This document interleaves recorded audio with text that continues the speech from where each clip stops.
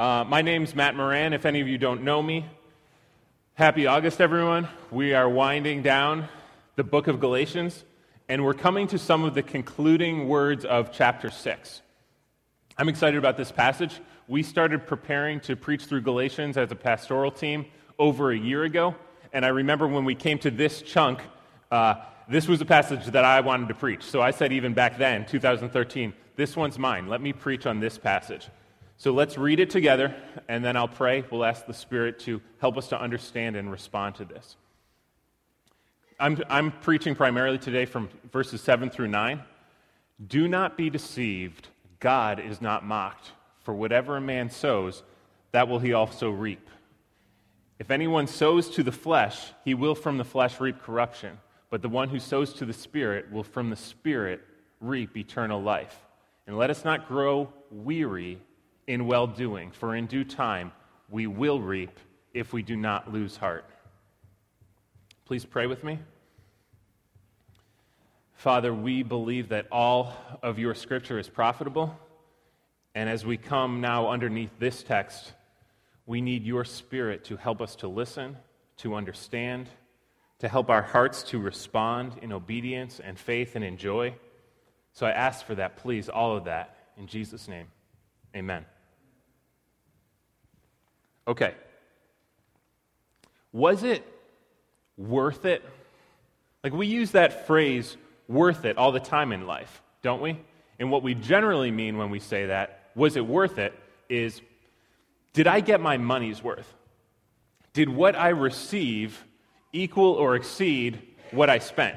Did I get good value? Was it worth it? And then the answer to that question can be very simple or it can be complicated depending on the scenario. For example, just about every month, Laurel and I go out on a date night. Okay? We hire a babysitter, we pay her an hourly wage, and this is how it works. We put the kids to bed, then she comes over to the house, and while we go out for dinner or to see a movie, she sits on our couch and eats ice cream and watches TV. And for us, as parents of two little ones, honestly, no price is too high. It's always worth it. But for her, it's definitely worth it. She's never actually had to care for our children. In fact, I'm not totally sure she would recognize them. It's worth it, right, for both of us. But sometimes the scenario is a little bit more complicated because the question of worth it gets into different intangibles that kind of go beyond dollars and cents. For example, did you know that the New York Yankees are paying Derek Jeter $12 million a year to play shortstop? Most people would say that $12 million is too much to pay someone to play baseball when they can't run or hit or throw. But, by the way, you all know I'm not originally from Boston. To earn my Bostonian stripes, I'm slowly working through a list called 101 Ways to Become a True Bostonian. And I just crossed gratuitously insult Derek Jeter off my list. So now I'm going to go to Revere Beach after this and smoke a cigar and look for broken glass. But the Jeter contract is tricky because there are intangible benefits. He has played for the team for like 20 years. He brings fans to the stadium. The Yankees sell his jersey. Those things bring benefits to the Yankees that are a little bit difficult to calculate, but the team has decided that it's worth it for them to overpay a broken-down player. Or sometimes this question of worth it goes way beyond dollars and cents and makes that question seem almost crass. So, for example, let's say one of your best friends is getting married in another state, but you've been asked to be in the wedding. So you rent a tuxedo or you buy a dress. You need to buy plane tickets to fly out there. You might even need to rent a car, rent a hotel room. All of that so that you can be part of this special day. But you love this person, right? So you do this, and you can take part in that memorable day. So when you come back, if I said to you, was it worth it? You'd say, of course it was worth it. And then if I pressed you and made you add up all your expenses and was like, really? Was that wedding worth $200 an hour? You'd say, stop. There are some things that you can't put a price tag on. It was priceless, you'd say, hopefully. But the Apostle Paul is addressing this issue of worth it in the passage today. So let's get into this. He starts out in verse 7 with 3 very quick statements. Do not be deceived. God is not mocked. You will reap what you sow. Do not be deceived. God is not mocked. You will reap what you sow. The passage starts out with a warning. Don't be deceived. Don't be fooled. We usually give warnings about things that we know are likely to happen, things that we are concerned might happen, and we want to avoid them. This is a warning because it's likely to happen. And Paul continues, God is not mocked. Generally, when we use the word mock, we are using that when we're talking about like verbally making fun of someone, directly, intentionally. But the reference here in this case is not necessarily talking about that. It's not necessarily referring to direct verbal abuse of God. The meaning could be translated, God cannot be outwitted. The verb for mock could be translated as turn up the nose at. Like you can't scorn God in that way. In other words, Paul's saying, don't fool yourself. You can't ignore God and think that you will outwit him and that there are no consequences. It's impossible to cheat him, impossible to ignore him forever. And he's saying, don't be deceived, because that's our exact tendency. Then he goes on to say, for whatever a man sows, he will also reap. Paul is saying, I want to tell you, just so you know, don't be fooled. God is not mocked. Furthermore, whatever you put into the ground, that is going to come up. That's not sometimes true. That's always true. And we're not primarily a farming culture anymore, but the point still holds. This is called the law of returns, and Paul is making 2 points. First, that word whatever. Whatever you sow. For some of us, there's a very distinct difference between our expressed intentions and what we're actually sowing. Matt was just using the example of the apple tree in the children's sermon. No farmer would wish for an apple tree and plant corn, but we do that. We do that all the time. We express noble intentions, but the seed that we sow is actually totally different than what we say that we want to reap. In my mid-20s, I remember being at a New Year's Eve party, and the whole year, it felt like the whole year was just spread out in front of me, like this incredible, vast expanse of possibility. And I knew, really, that I had wasted a ton of time in the previous year. But I was still looking at this new year with just incredible optimism. So as midnight drew near, I was looking at the possibility and sitting with my friends, and we were talking about our plans for the upcoming year. I decided that I was going to reveal this big ambition that I had. In front of all these friends, I said, I am going to write a book this year. That was my big dream. I really wanted to reap a book. But what do you need to sow to reap a book? Words. Words on a page. Pages stacked upon pages. And where do those words come from? They come from discipline, commitment, focus, the willingness to park yourself in front of a desk day after day after day. And I wanted to reap a book. But what I sowed in that year was reruns on TV, half-price appetizers, NFL Sunday Ticket. Like, that was basically what I sowed that year. Every once in a while, I would go to a coffee house and just, like, noodle away on a pad. But at the end of the year, I did not reap a book. I reaped a half-filled notebook filled with unconnected ideas. And what I also reaped was regret and embarrassment every time one of my friends would ask me how my book was coming. The seeds that I sowed didn't correspond to what I said I wanted to reap. So Paul is saying, whatever you sow is coming back up. And then secondly, he's saying, you will reap. That day of reaping is coming, inevitably and inexorably. The idea that God is not mocked doesn't mean that he is vengeful or looking down upon you, ready to strike every time you slip up. The imagery of sowing and reaping is actually a lot more natural than that. I think Paul uses this image of sowing and reaping, seeds and sowing, getting at the idea that God has created the world with certain natural processes. The lag time between sowing and reaping is where a lot of us get deceived. So, for example, if eating a Big Mac gave you a same-day heart attack, no one would eat them. But if I ate multiple cheeseburgers day after day after day, I would experience the slow hardening of the arteries around my heart, would I not? I would reap eventual physical destruction. Nobody eats the instant heart attack food, but a lot of people eat the clogged arteries in a couple decades food, right? We get lost in the lag time and start thinking that in reality there's not really going to be any reaping. And that word, that corruption that Paul uses, will reap corruption, can also be translated disintegration. It's a very similar concept. If I ate those cheeseburgers, I would eventually cause my body to fall apart. And that is what sin does. Sin puts a strain on you. It starts to put pressure on your moral life, your relational life. Sin makes things fall apart. It makes us reap corruption and disintegration. We don't reap the fruit of the Spirit that Paul talked about in chapter 5 if we don't sow in the field of the Spirit. So what that means is things like what we read, what we pursue, what we orient our lives by, this is all sowing to the Spirit or it is sowing to the flesh. So there is an implicit issue of prioritization here. Time and energy should be going towards the things that are from the Spirit. But I think we often, very often, coddle our flesh. We treat it like it's very precious. We cuddle it and stroke it instead of crucifying it.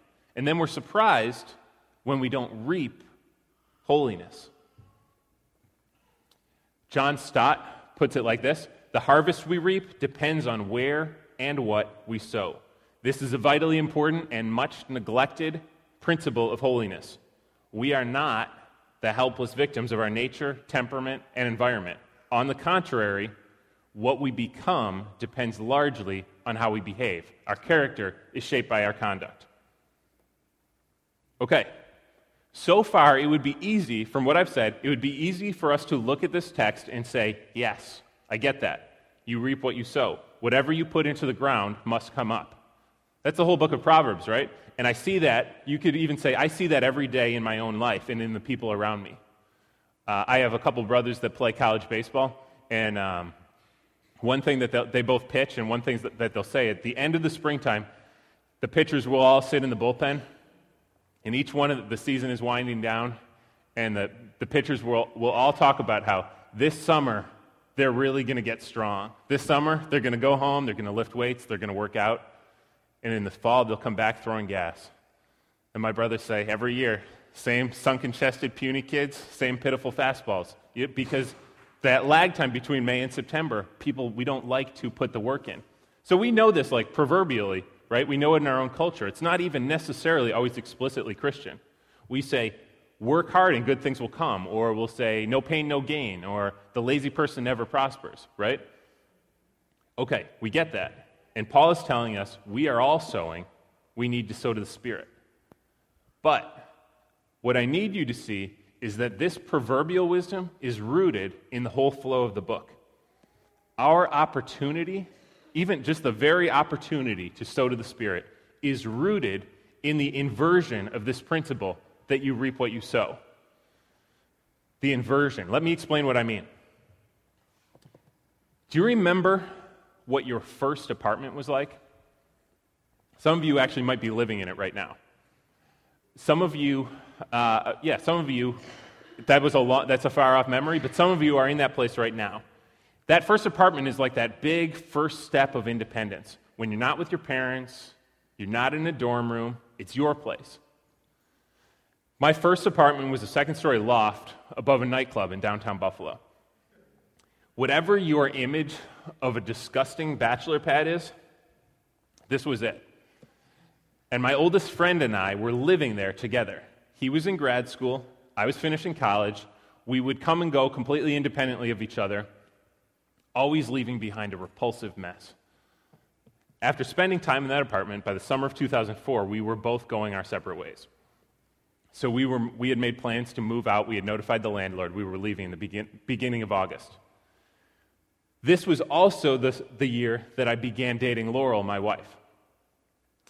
And for that summer, I was basically oblivious to any other reality in the world other than this girl. So that year, at the end of July, she and I were sitting in a canoe somewhere in the middle of a river in Pennsylvania. You know how you do things when you're dating that you've never done before and will never do again? I don't remember the specifics of why canoeing seemed like so much fun or what we were talking about, but we were having a great time, and then my cell phone rang. It was my roommate, and he said, "Hey, where are you?" And I was like, "I'm with Laurel. What's going on?" "Our landlord's here. We need your stuff out. Where are you?" And I said, "Wait, I thought that was in a couple days." "No, it's now. Where are you?" I was like, "I'm in a boat." And slowly, painfully, I had to explain to my buddy that he was taking one for the team that day.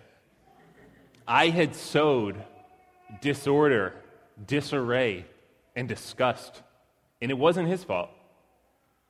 But he was reaping it. He moved all my stuff out that day. And what we need to see is that is what Jesus did. The command to sow to the Spirit is not even a category without Jesus. That's why this command to holy living, to sowing to the Spirit, is at the back of the book of Galatians. Paul has already told us that we received the Spirit when we heard the good news of the gospel and responded in faith. Jesus made all of that possible. Someone has already reaped what we sowed. We sowed sin. Jesus carried that, paid the consequences for that, atoned for that for all who believe. And it's only in light of that, the only response can be to sow to the Spirit. Sowing to the Spirit is rooted in the doctrine of justification by faith, that Jesus justifies undeserving sinners. So verse 9 says, "Let us not grow weary of doing good, for in due time we shall reap if we do not lose heart." Paul is saying, don't quit. Don't grow weary in doing good and sowing to the Spirit. And this is where the farming analogy starts to break down. Any good farmer, any good gardener even, knows that when you plant seeds, there is a set time when the harvest is supposed to come, right?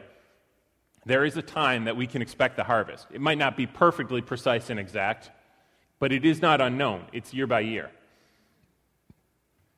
It doesn't happen completely randomly. It happens at a predictable time. However, sowing to the Spirit is a little bit different. You can't count on it in the exact same way. We don't know exactly when we'll reap. And this is one of the challenges. Paul says, don't grow weary, because in due time we're going to reap. That phrase, due time, refers to God's appointed time, God's set time, really a time that only God knows. We don't know the time of the harvest, and that's why persistence is required. Those of you with children know that we are always, with small children, talking in generalities about time. Kids are always demanding specifics, right? When are we going to the beach? In a little while. When are we going to the movies? In a little bit. That type of talk doesn't work for very long, because most young kids only understand now, right? They need specifics. They need concrete. But Paul doesn't say now. He says in due time. Due time is a tough concept, even for adults. Due time isn't very precise. It's not very specific. And Paul is saying, you need to keep working, and you don't get to know. There is a when, there is a harvest, but it's at God's appointed time. That is tough. And here's how tough it actually is. Paul includes himself in the exhortation. I found this amazing when I was studying.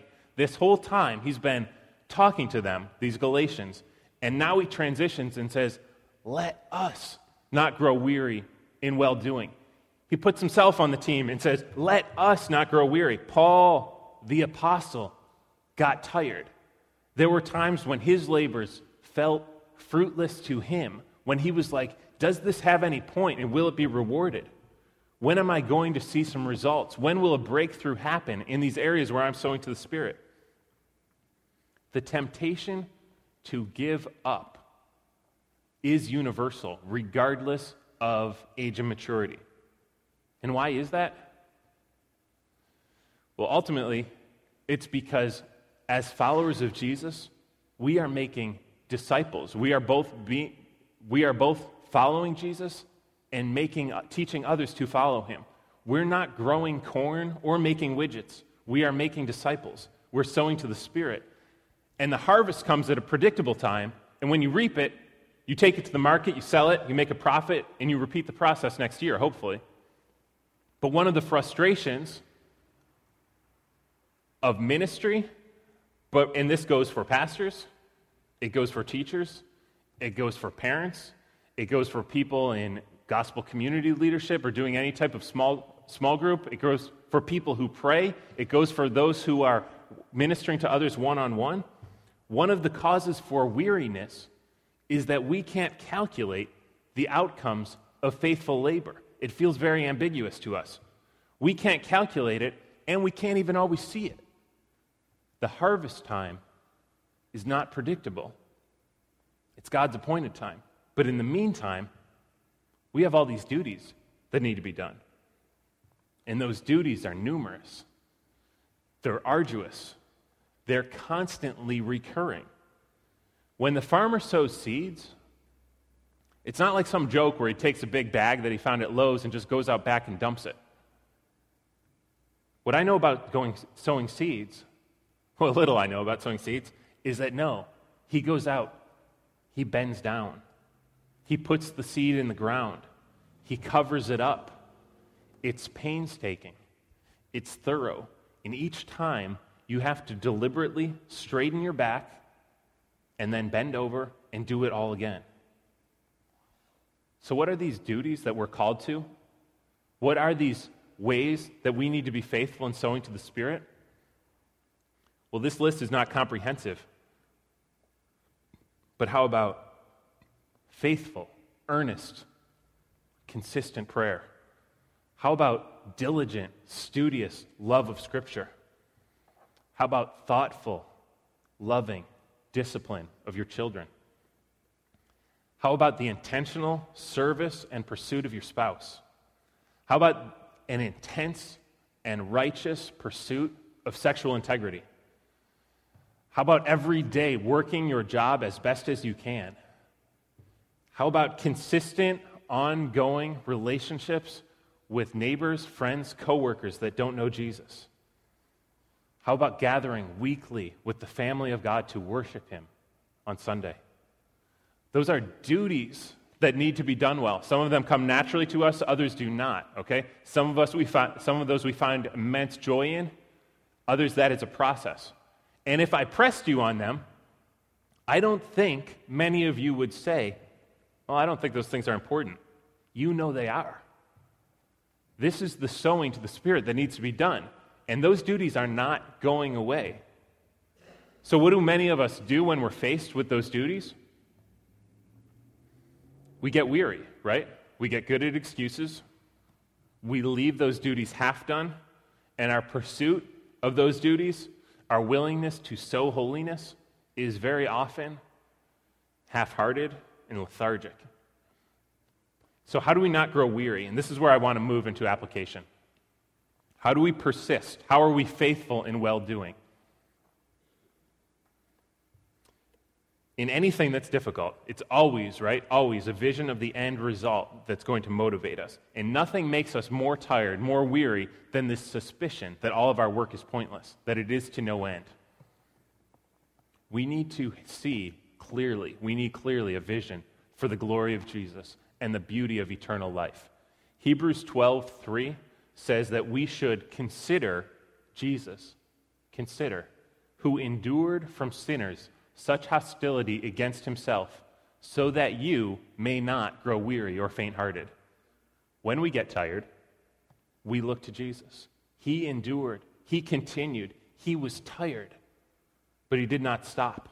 We look to Jesus, his victory, his resurrection, his triumph over sin and death and hell. I think Paul struggled with the same thing, this reality that he had to look forward to the future. He talked about the struggles of his own ministry, and he said ultimately, we do not lose heart. Though our outer self is wasting away, our inner self is being renewed day by day. For this light momentary affliction is preparing for us an eternal weight of glory that is beyond all comparison. As we look not to the things that are seen, but to the things that are unseen. For the things that are seen are transient, but the things that are unseen are eternal. And this is where we need to ask ourselves continually, are we walking by faith, or are we walking only by what we see? The greatest cause of our weariness in well-doing is this deficiency of faith. It's the inability to see where we're headed, to understand where we're headed.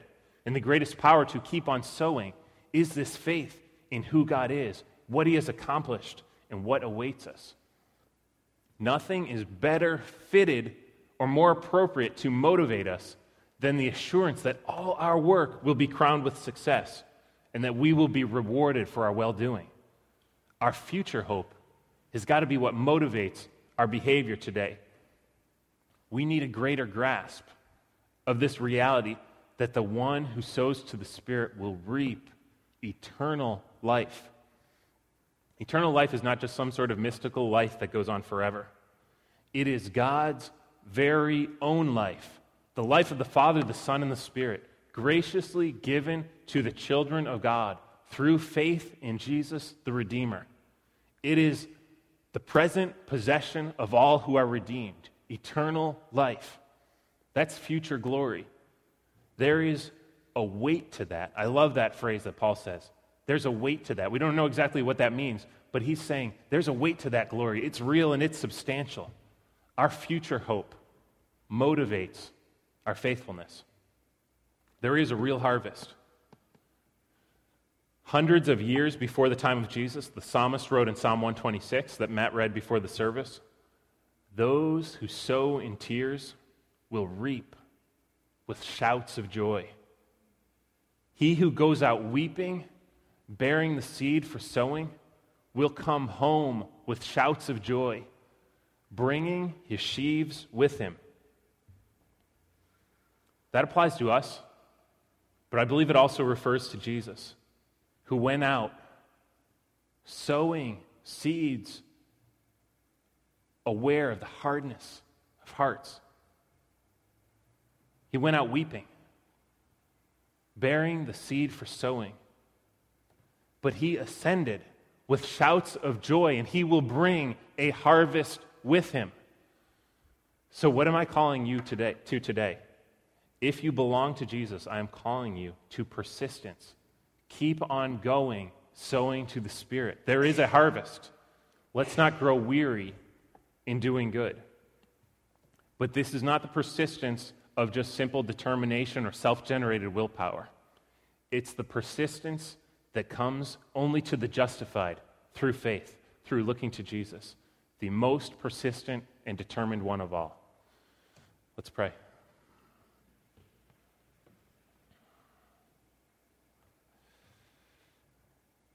Holy Spirit, I ask just for each one of us here in the sound of my voice, I pray that you would grant to each one of us a holy determination to continue sowing to the Spirit in our individual and family and group contexts, that we would continue to sow faithfully with great hope of the glory that awaits us. I pray that for each one of us today. Amen.